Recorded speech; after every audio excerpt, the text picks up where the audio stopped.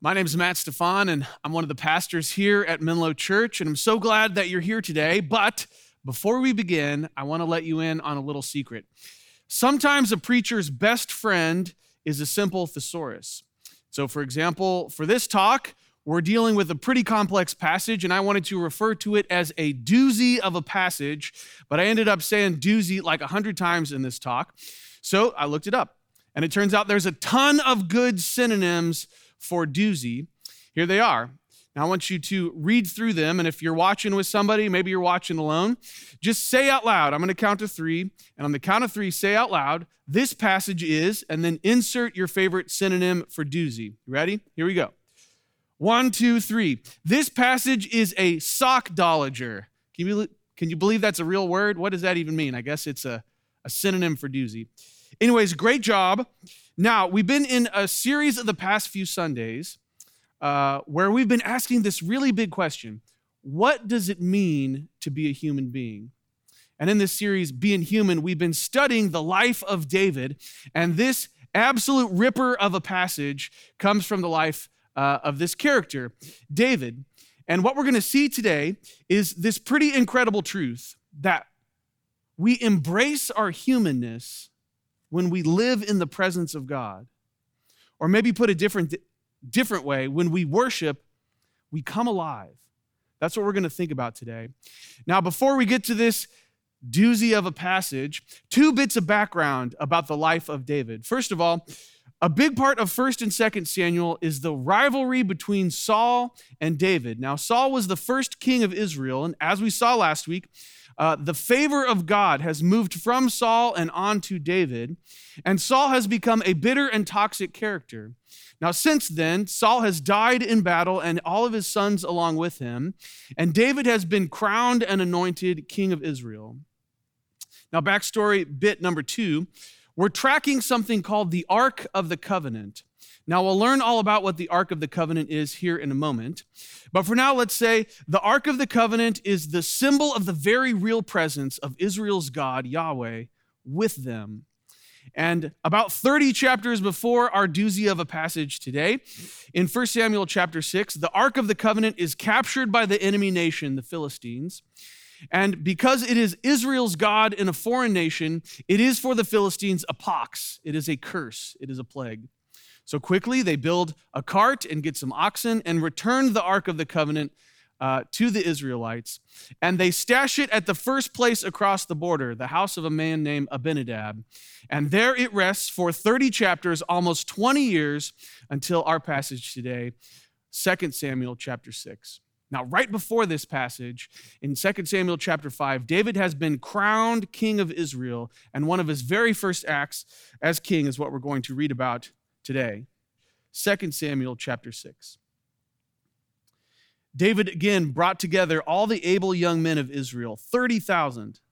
He and all his men went to Baalah in Judah to bring up from there the ark of the God, which is called by the name, this poetic phrase, the ark of God, called by the name of the Lord Almighty, who is enthroned between the cherubim on the ark. Now, as I said, we'll go through the details of the ark here in a moment.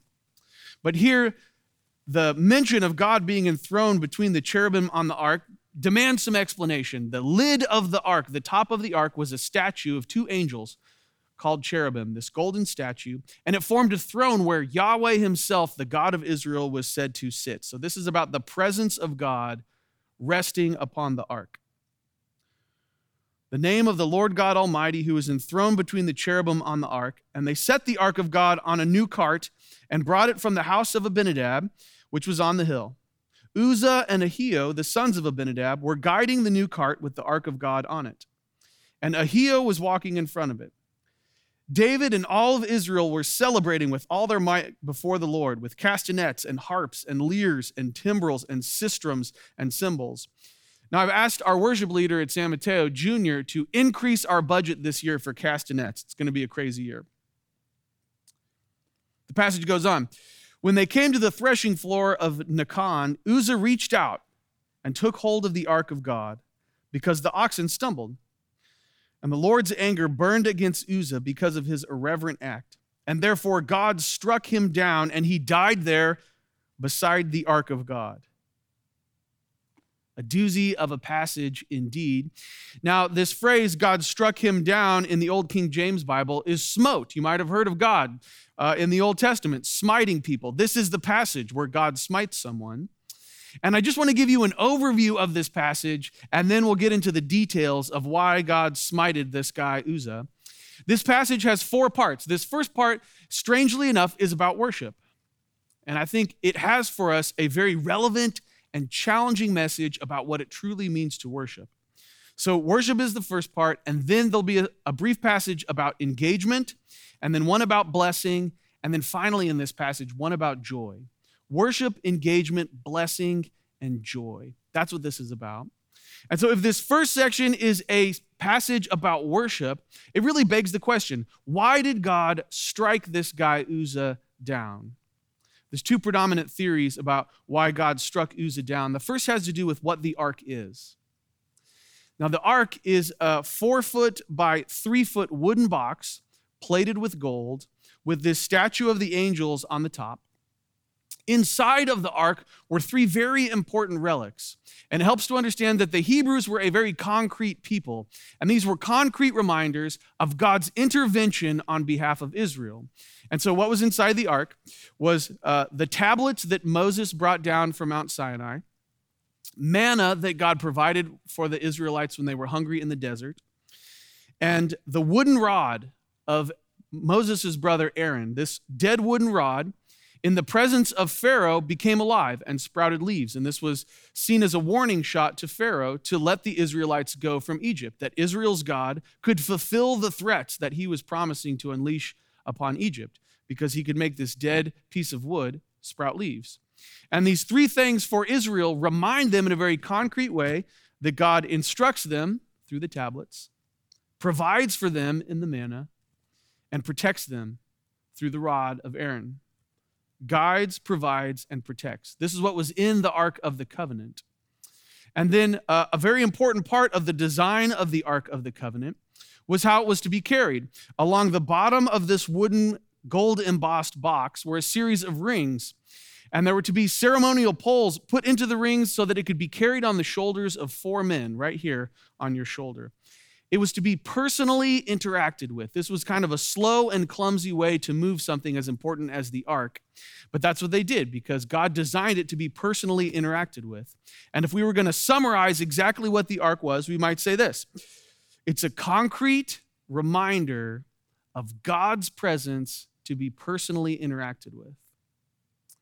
And here is Uzzah, whose family has been in possession of it for 20 years, maybe forgetting, maybe being inattentive to the power and the presence next to him. God is angry with him because he is inattentive to the presence and power of God right here next to him. And here, guys like me have to issue an apology. You see, I've spent my entire pastoral career trying to convince people that the God of the Bible loves them, is filled with grace for them, is always pursuing them in love and compassion, and all those things are true. But I might have emphasized those to the point of excluding this other very important reality about God. I might have depicted God as so loving that he might not have been demanding to be taken seriously. I might have depicted God as so loving that I might have inadvertently conveyed to you that it was somehow optional to attend to the presence of this God. And so Uzzah is this warning: when we are inattentive to the presence of God around us, we are in danger. And it can be hard to hold together the characteristics of this really amazing character of God in the Bible. How can he smite at one moment and be gracious the next? And I remember an Old Testament professor telling me once, well, it's very easy, and any teenager has had this experience of coming home late after curfew and having their mom or dad say, "I love you, I'm so glad you're home, where have you been?" There's this tension in God between demanding to be taken seriously and very serious and even dangerous, and also loving us in this deep and incredible way. And so suffice it to say, right here, when we are inattentive to the presence of God, we're in danger. That's predominant theory number 1 about why Uzzah was struck down by God. Predominant theory number 2 has to do with who Uzzah is. Uzzah is the son of Abinadab, And Abinadab is the son of Saul, King Saul, that we were tracking all this time in the story. And across the generations, Saul's household has cultivated a certain kind of relationship with the God of Israel, with Yahweh. Now, as I said earlier, part of the plot with Saul is that God's favor has moved from Saul and on to David. And really the moment where this happens, Saul's big mistake comes in 1 Samuel chapter 13. And there Saul is on the eve of this big battle. He is going to lead the Israelite army into battle with the Philistines. And they had a ritual that they would do at the beginning of a battle. God ordained for the prophet Samuel to provide a sacrifice to God and then pray over the army. That's what they did before every army, and it was a way of asking God to bless and protect the army of Israel. But in 1 Samuel chapter 13, Samuel is late to the party. In fact, he's not just a few hours late, he's 3 days late. And Saul, in a moment of anxious leadership, seizes control of the situation and offers the sacrifice himself. And scholars tell us that this was a moment where Saul was anxiously attempting to control Yahweh. I'm going to do what you ask and force your hand to protect us, instead of being attentive to the way that you asked me to do it. And our passage is showing how in a household, this can be a generation-long pattern. So Uzzah is in some way attempting to control God. And you might be asking yourself, who would try to control God? Why would someone try to do that?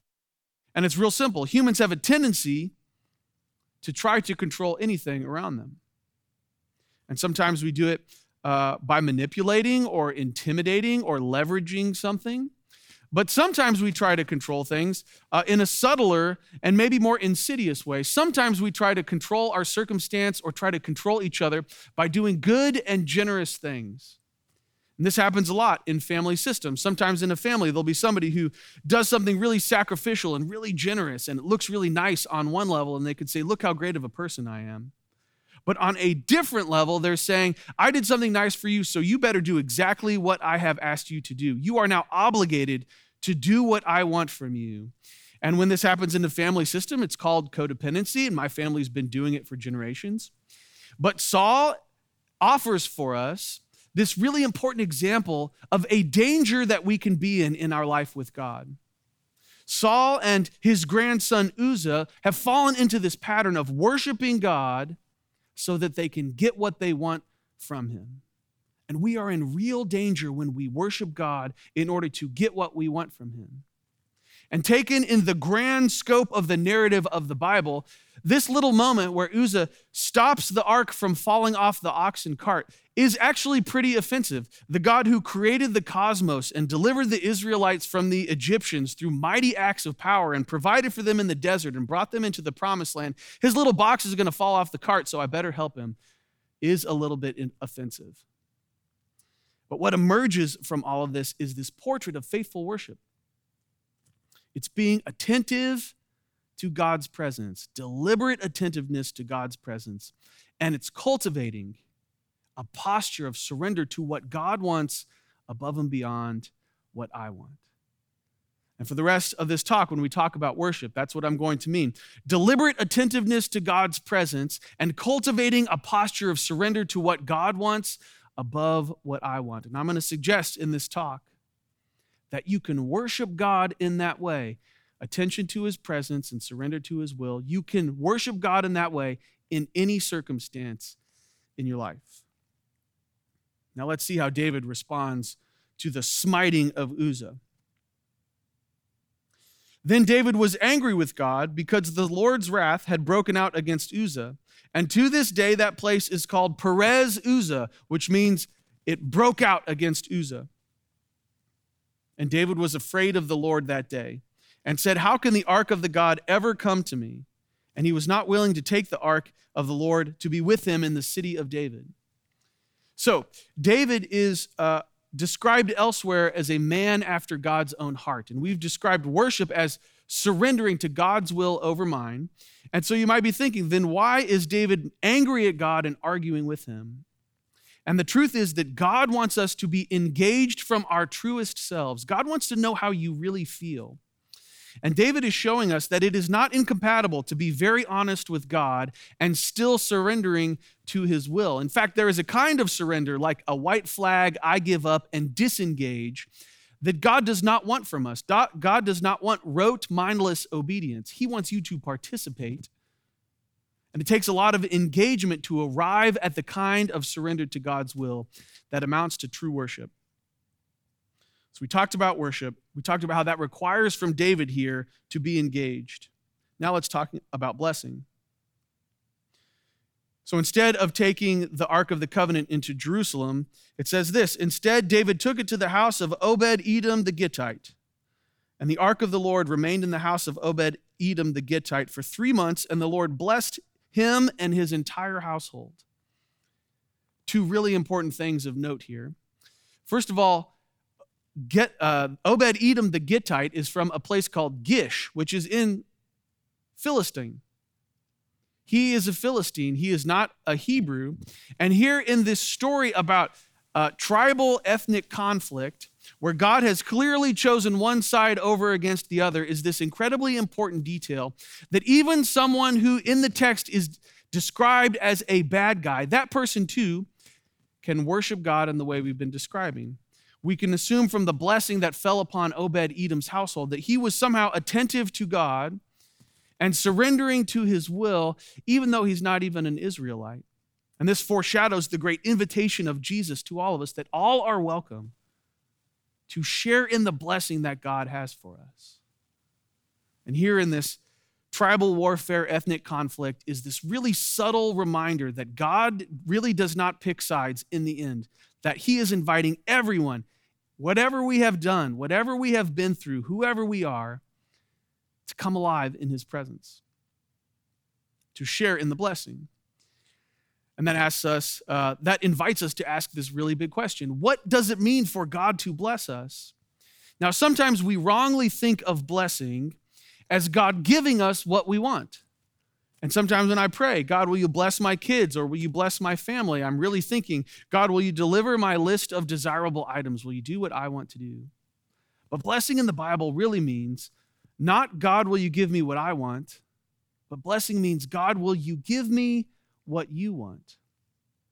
And here there is some real vulnerability as we pray, as we relate to this God, that we have to give up what we want so that we can open our hands and open ourselves to what God wants.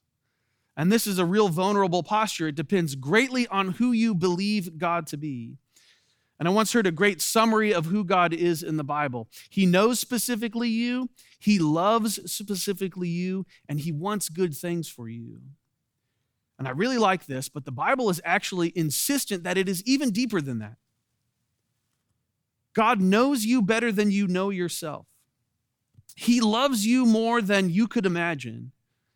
And he wants something better for you than you could even want for yourself. And it is this God that has come to bless us, to give us what he wants instead of what we want.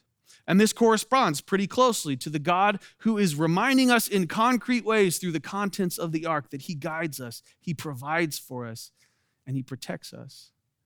And Obed-Edom is sharing in the blessing that God is giving to Obed-Edom, what God wants for him, far beyond whatever Obed-Edom wants for himself or for his household. And when we cultivate that worshipful posture of surrendering my will and preferring instead God's will for my life, that's what it means to be blessed, that we are embracing what God has for us far beyond what we would want for ourselves. Worship, engagement, and blessing. And here, joy. So after all of this, what does David do? Now, King David was told, the Lord has blessed the household of Obed-Edom and everything he has because of the ark of God. So David went to bring the ark of God from the house of Obed-Edom to the city of David, to Jerusalem, with rejoicing. There was joy here.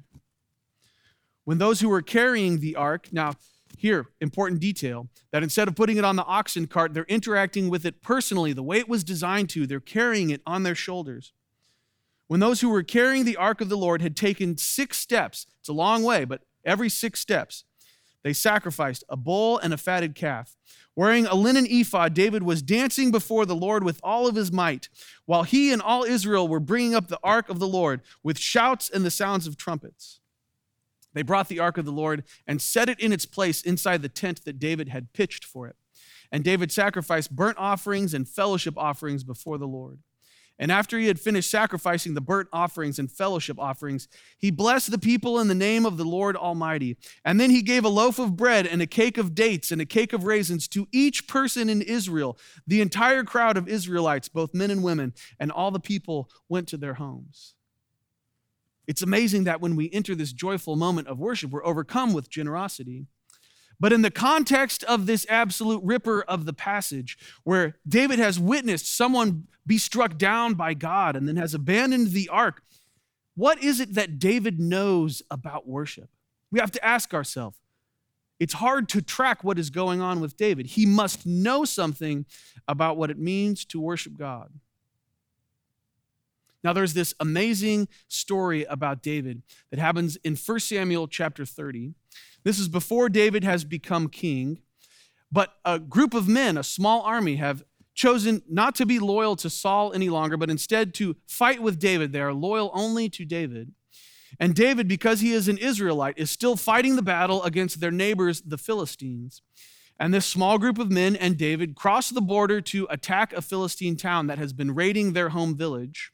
And while they are there across the border attacking this Philistine town, the Philistine army crosses the border far away from them where they can't see and attacks their own undefended home village. And the text tells us that David and all his men return home, and they cry until they had no more tears left when they discovered that their village has been destroyed and that their wives and families have been taken captive in Philistine. Now, this for David is the darkest moment of the story so far. It is a moment of personal crisis and professional failure. In fact, chapter 30 of 1 Samuel tells us that even his own men who were so loyal to him have decided that they are going to kill King David. They are so distraught, they're going to stone the person that they have been following. And David is forced to hide out, not just from Saul and not just from the Philistines, but from his own men, and he's hiding in a cave. And verse 6 of chapter 30 in 1 Samuel says that David strengthened himself in the Lord. Right there in the worst circumstances of his life, David is attentive in a very deliberate way to the presence of God with him in the worst circumstances imaginable. What does David know about worship? He knows that in battle or in personal crisis or in professional failure, that you can still worship God. What does David know about worship? He knows that when you worship God, you come alive. One of the names for God in the Old Testament is the living God. When you worship the living God, you come alive. And you can do this in any circumstance.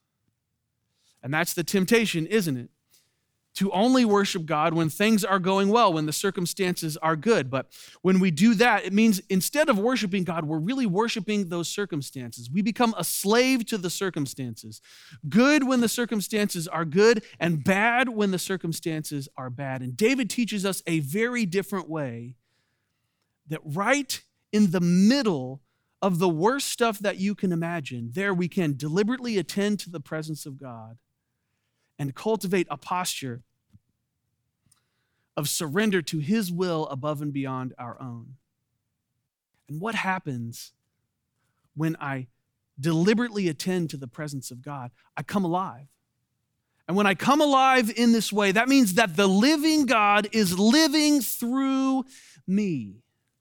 This God who provides and guides and protects, he becomes alive in me. And that means he is alive and present in this difficult circumstance.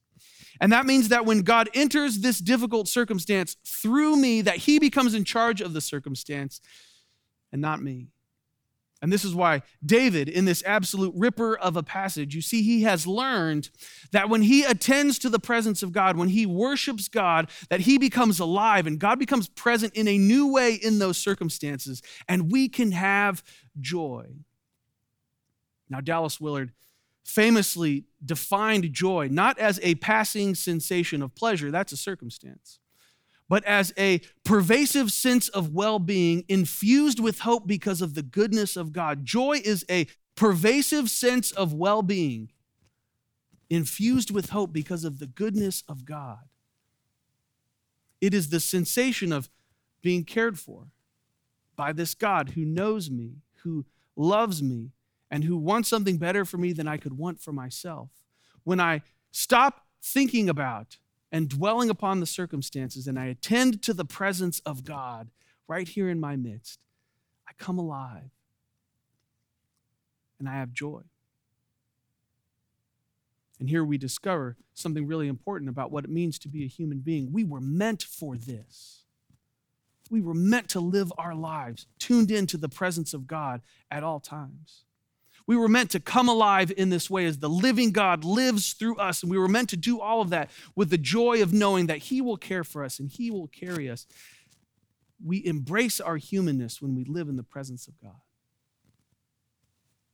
And this is what David is inviting us to. This is what the story here, this ripper of a passage, is inviting you and me to live this life of worship in the way that we're describing.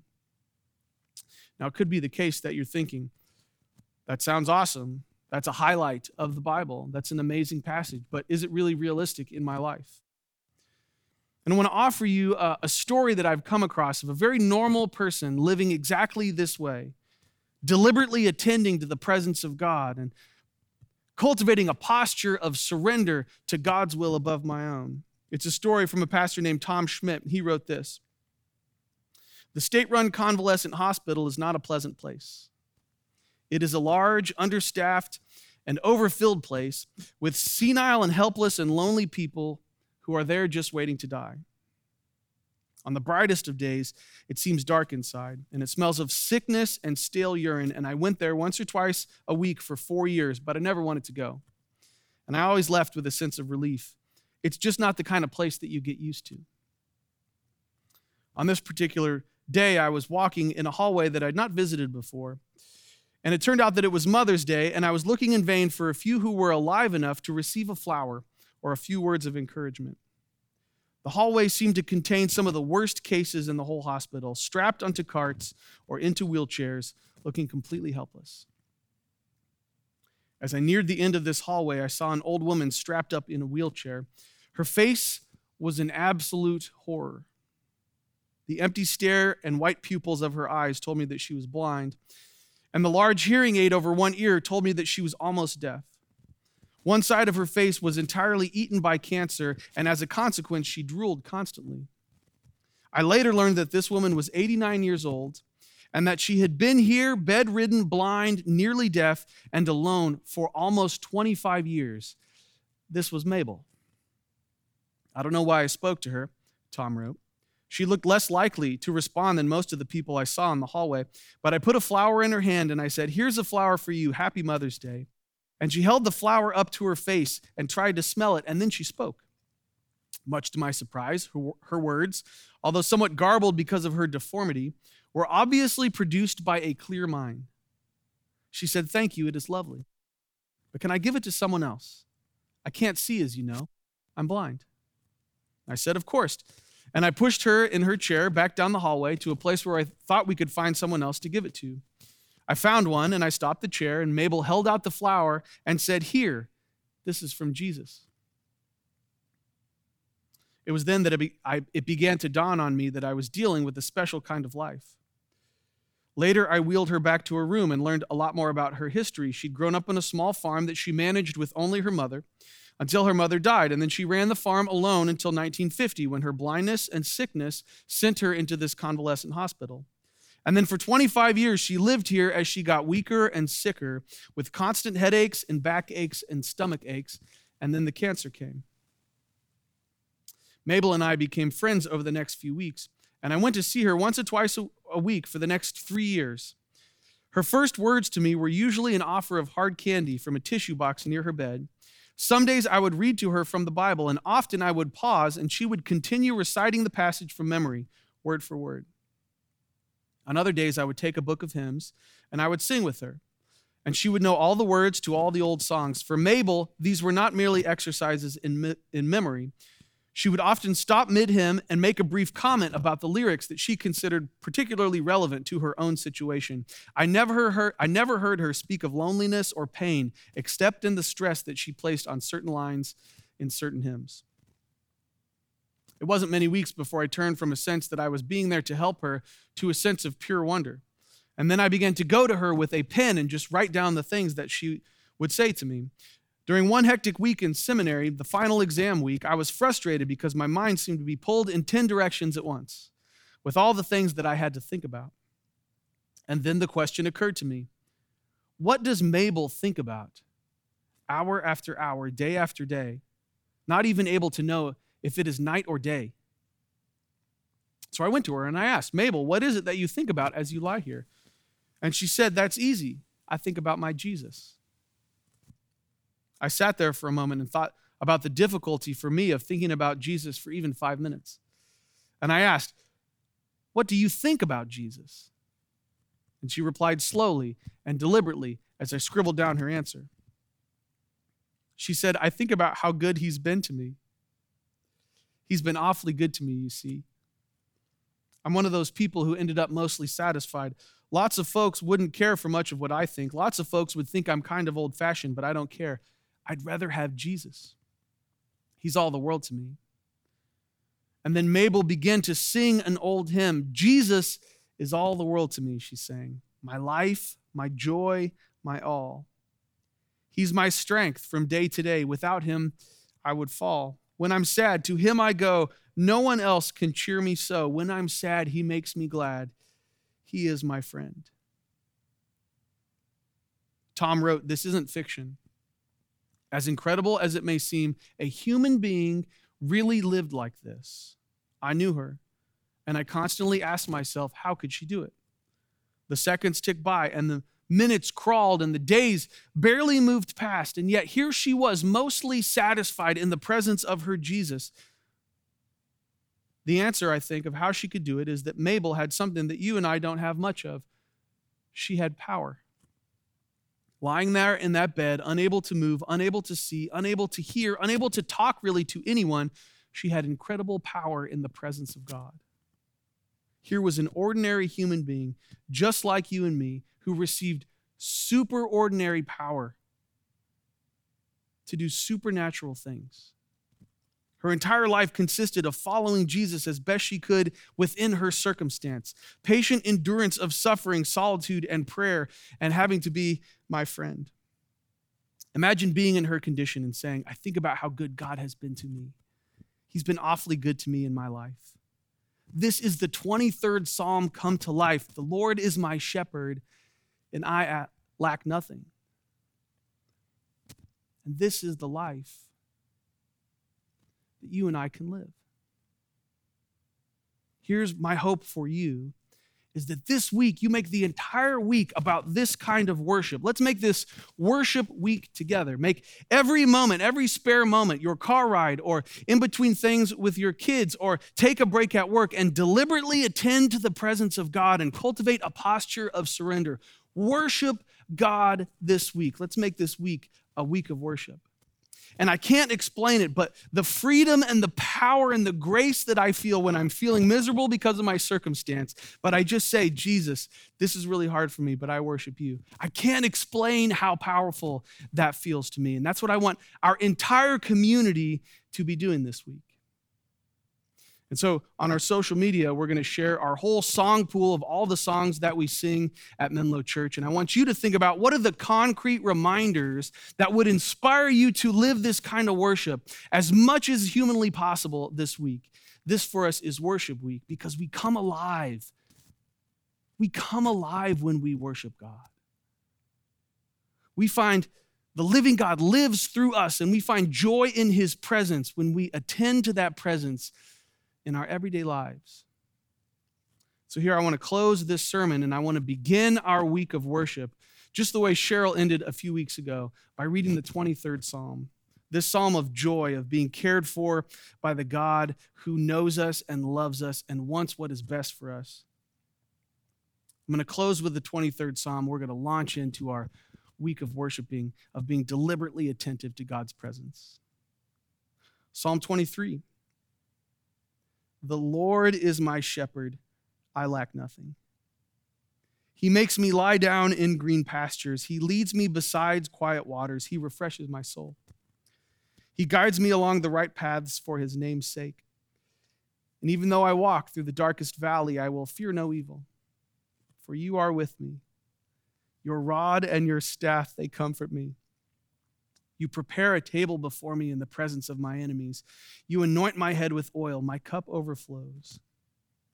Surely your goodness and love will follow me all the days of my life, and I will dwell in the house of the Lord forever. This week, let's worship like we never have before. In every moment, let's find a way to live, to dwell in the house of the Lord. Amen.